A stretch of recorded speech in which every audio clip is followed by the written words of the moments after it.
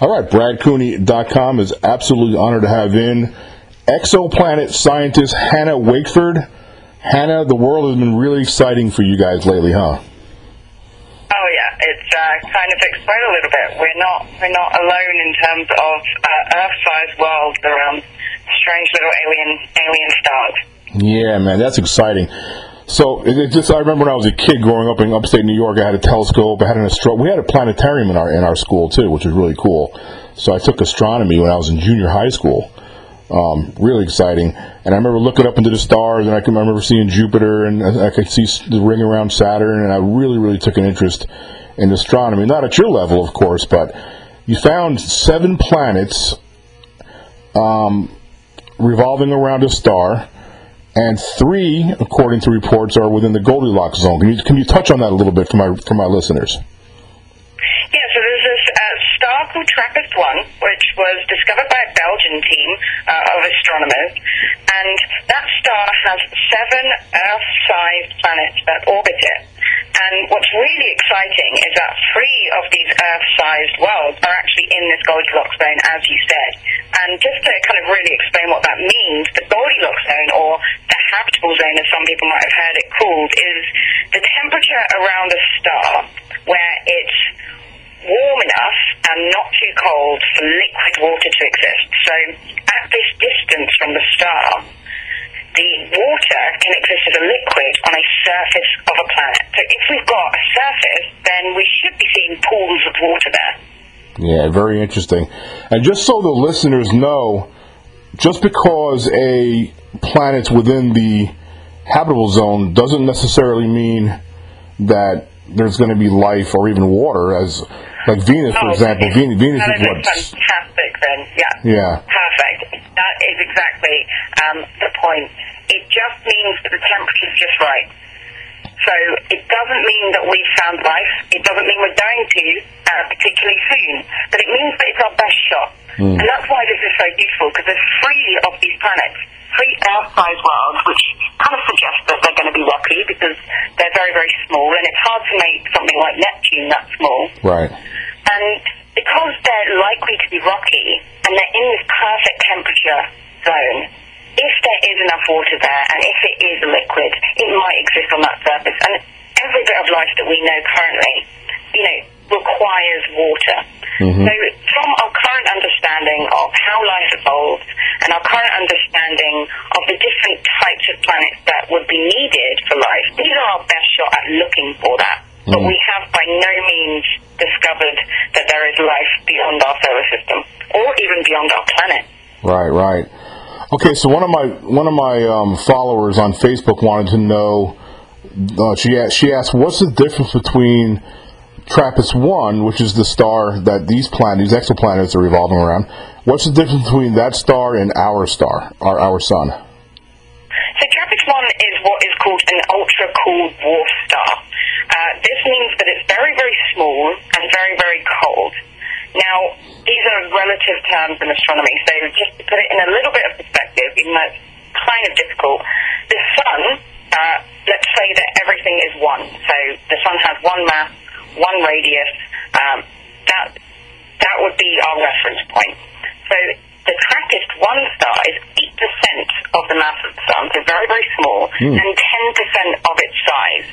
So imagine a very, very small sun. But now, because it's so small, it's also very cold. It's 2,500 degrees. Now, that doesn't sound very cold, but when you think about our sun, it's around 6,000, 7,000 degrees. So it's much, much cooler, and this makes it very red. So it's a very small red star. Very interesting. Can we tell the distance between the exoplanets, each one, and TRAPPIST-1? Yeah, we can, and that's because of the technique that we're using to find these planets. Now, the technique we use is called the transit method. So what we're looking for is this planet as it passes in front of the star from our perspective. And that blocks out a really tiny portion of that star's light. So I want you and all your listeners to imagine that a mosquito was flying in front of a street lamp. There'd be a very tiny amount of light being blocked out by that mosquito as it passed in front of the street lamp.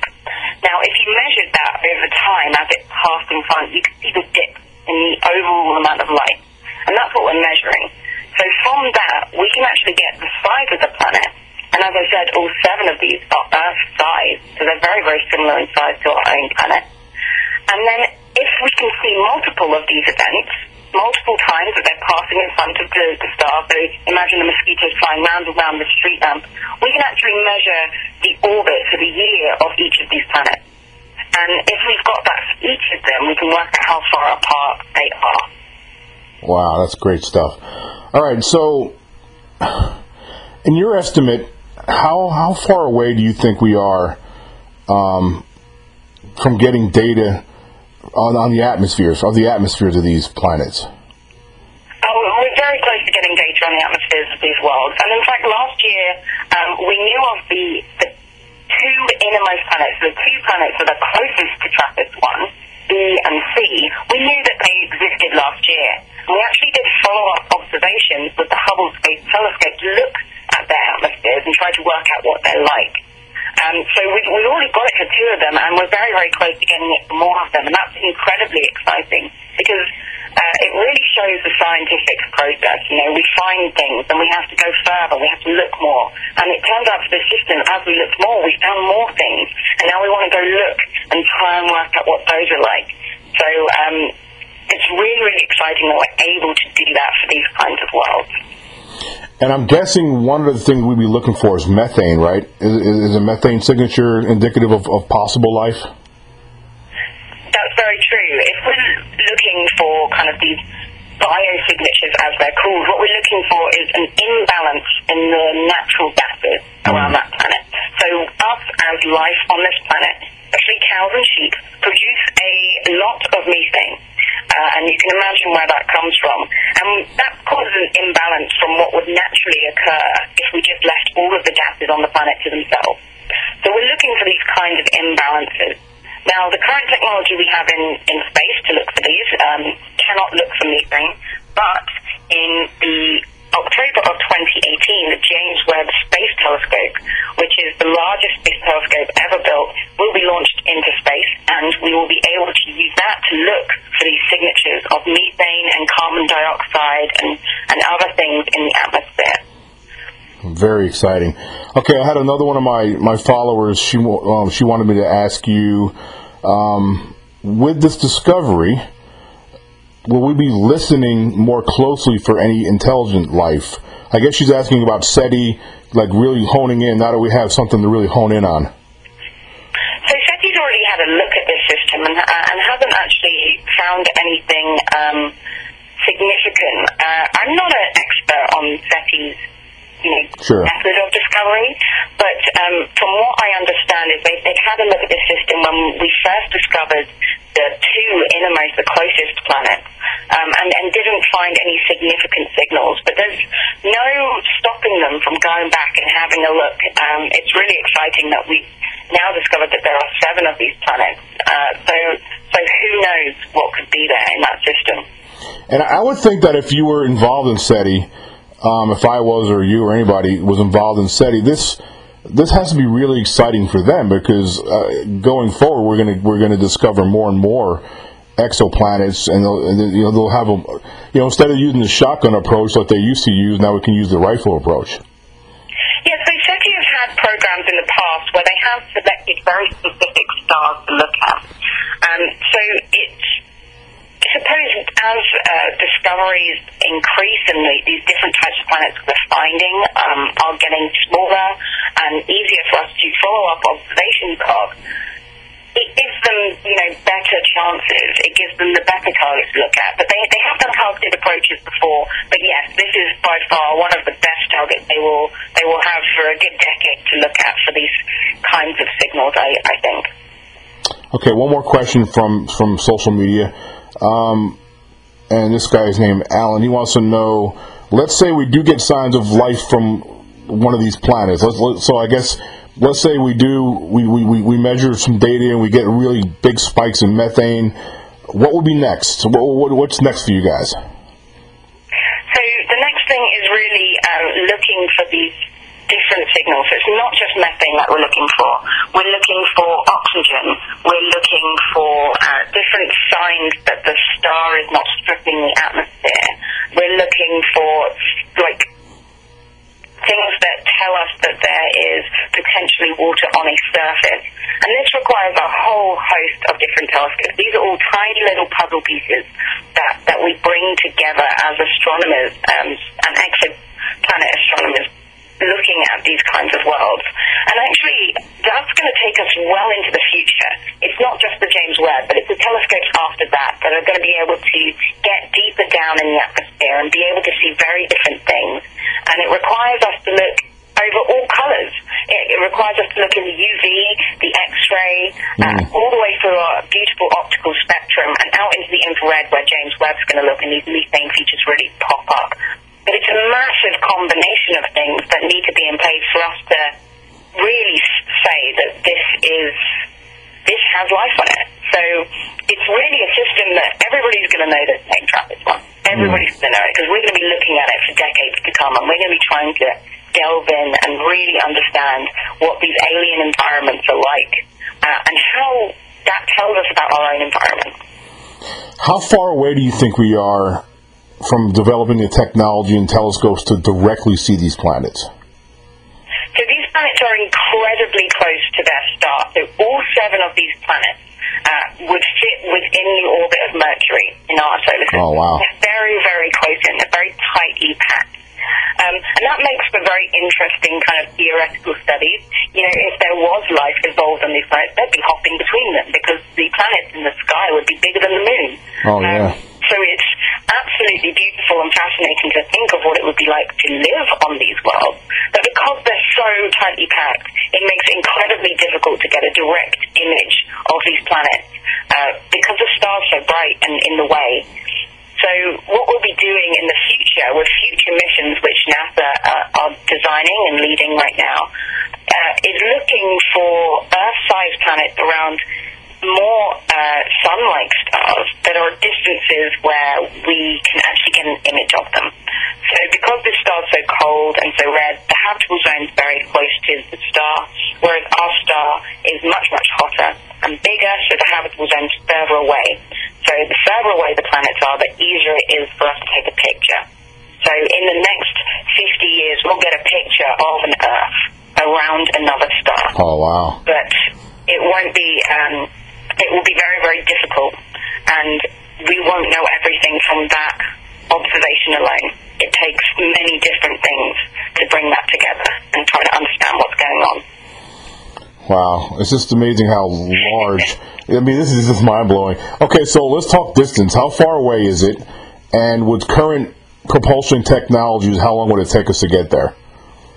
So, in galactic terms, it's incredibly close. It's only 40 light years away. So 40 light years is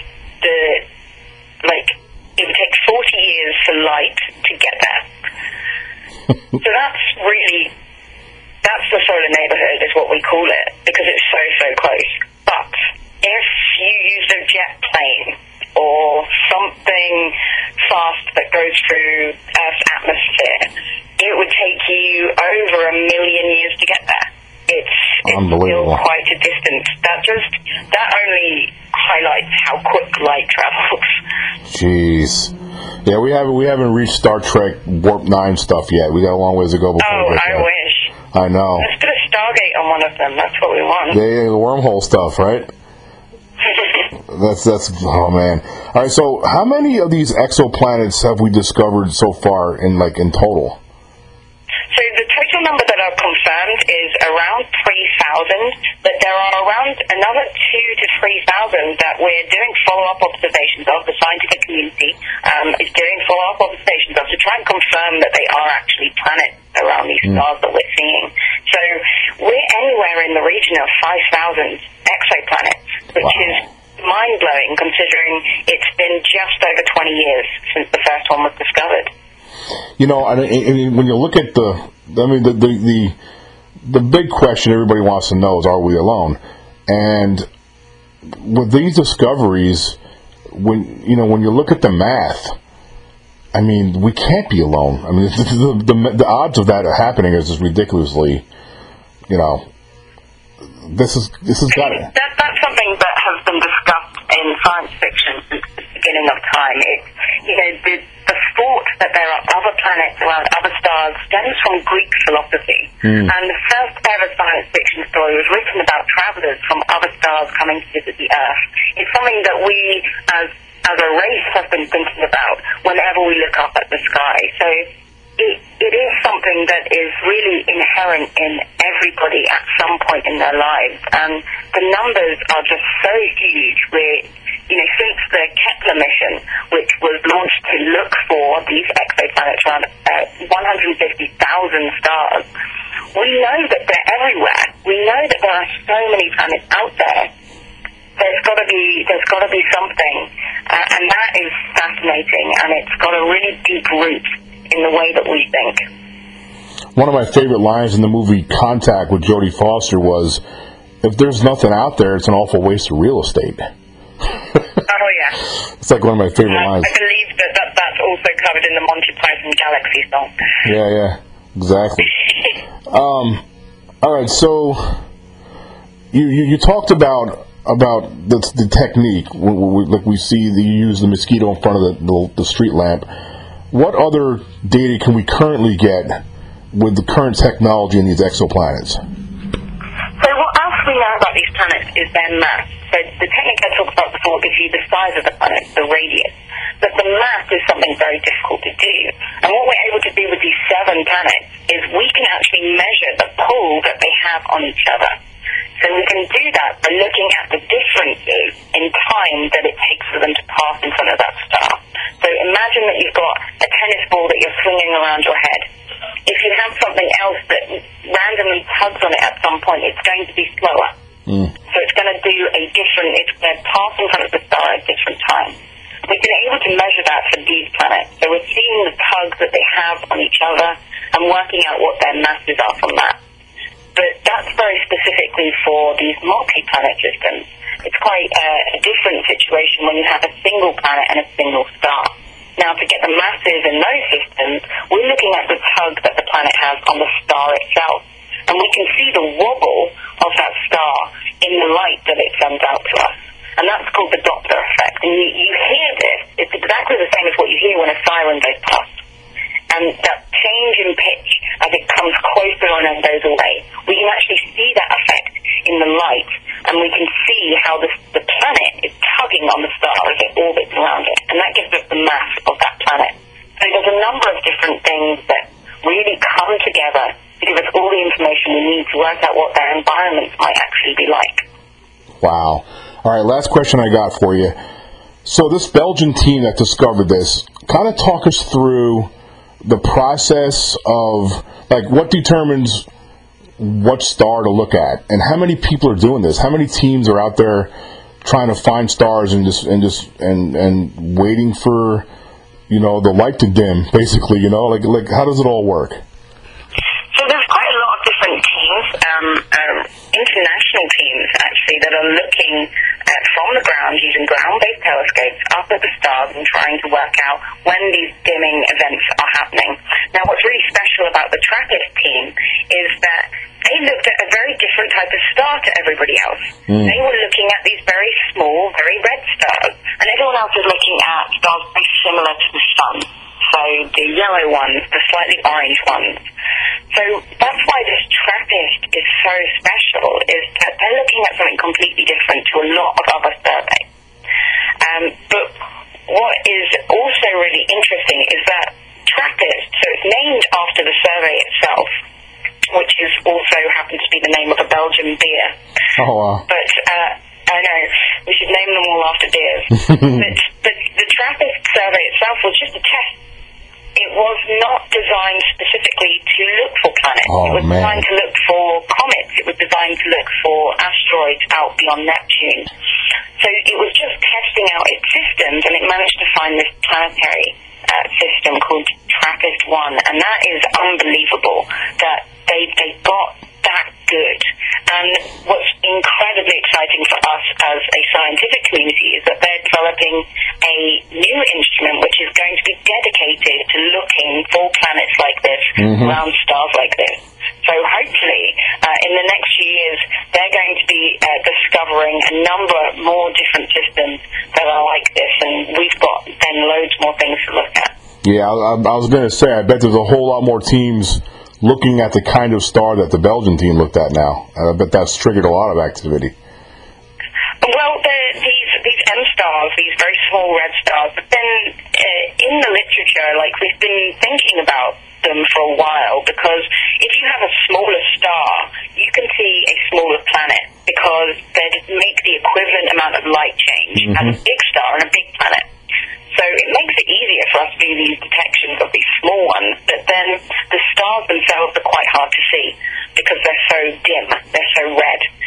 So there's a number of trade-offs you have to do when you're designing these kinds of surveys, but it's a really interesting idea, and I think that lots of different people are really pushing the boundaries of exoplanets and really trying to work out, are we a solar system unto ourselves, or are there others that look like us, and what kind of planets do they have? Do they look the same? Are they gas giants? Are they rocky terrestrial worlds? Is there a whole host of hellish Venuses out there? And that's something we're really just very excited to find out. Awesome stuff, and Hannah, I really, really appreciate you doing this interview. We want to get you back on down the road if anything new pops up, some new news for us. Fair enough. There is always going to be more news. There's non-stop exoplanet discoveries in the future. Well, I'm going to keep you locked in, and we'll do a follow-up for sure. I really appreciate you doing this tonight.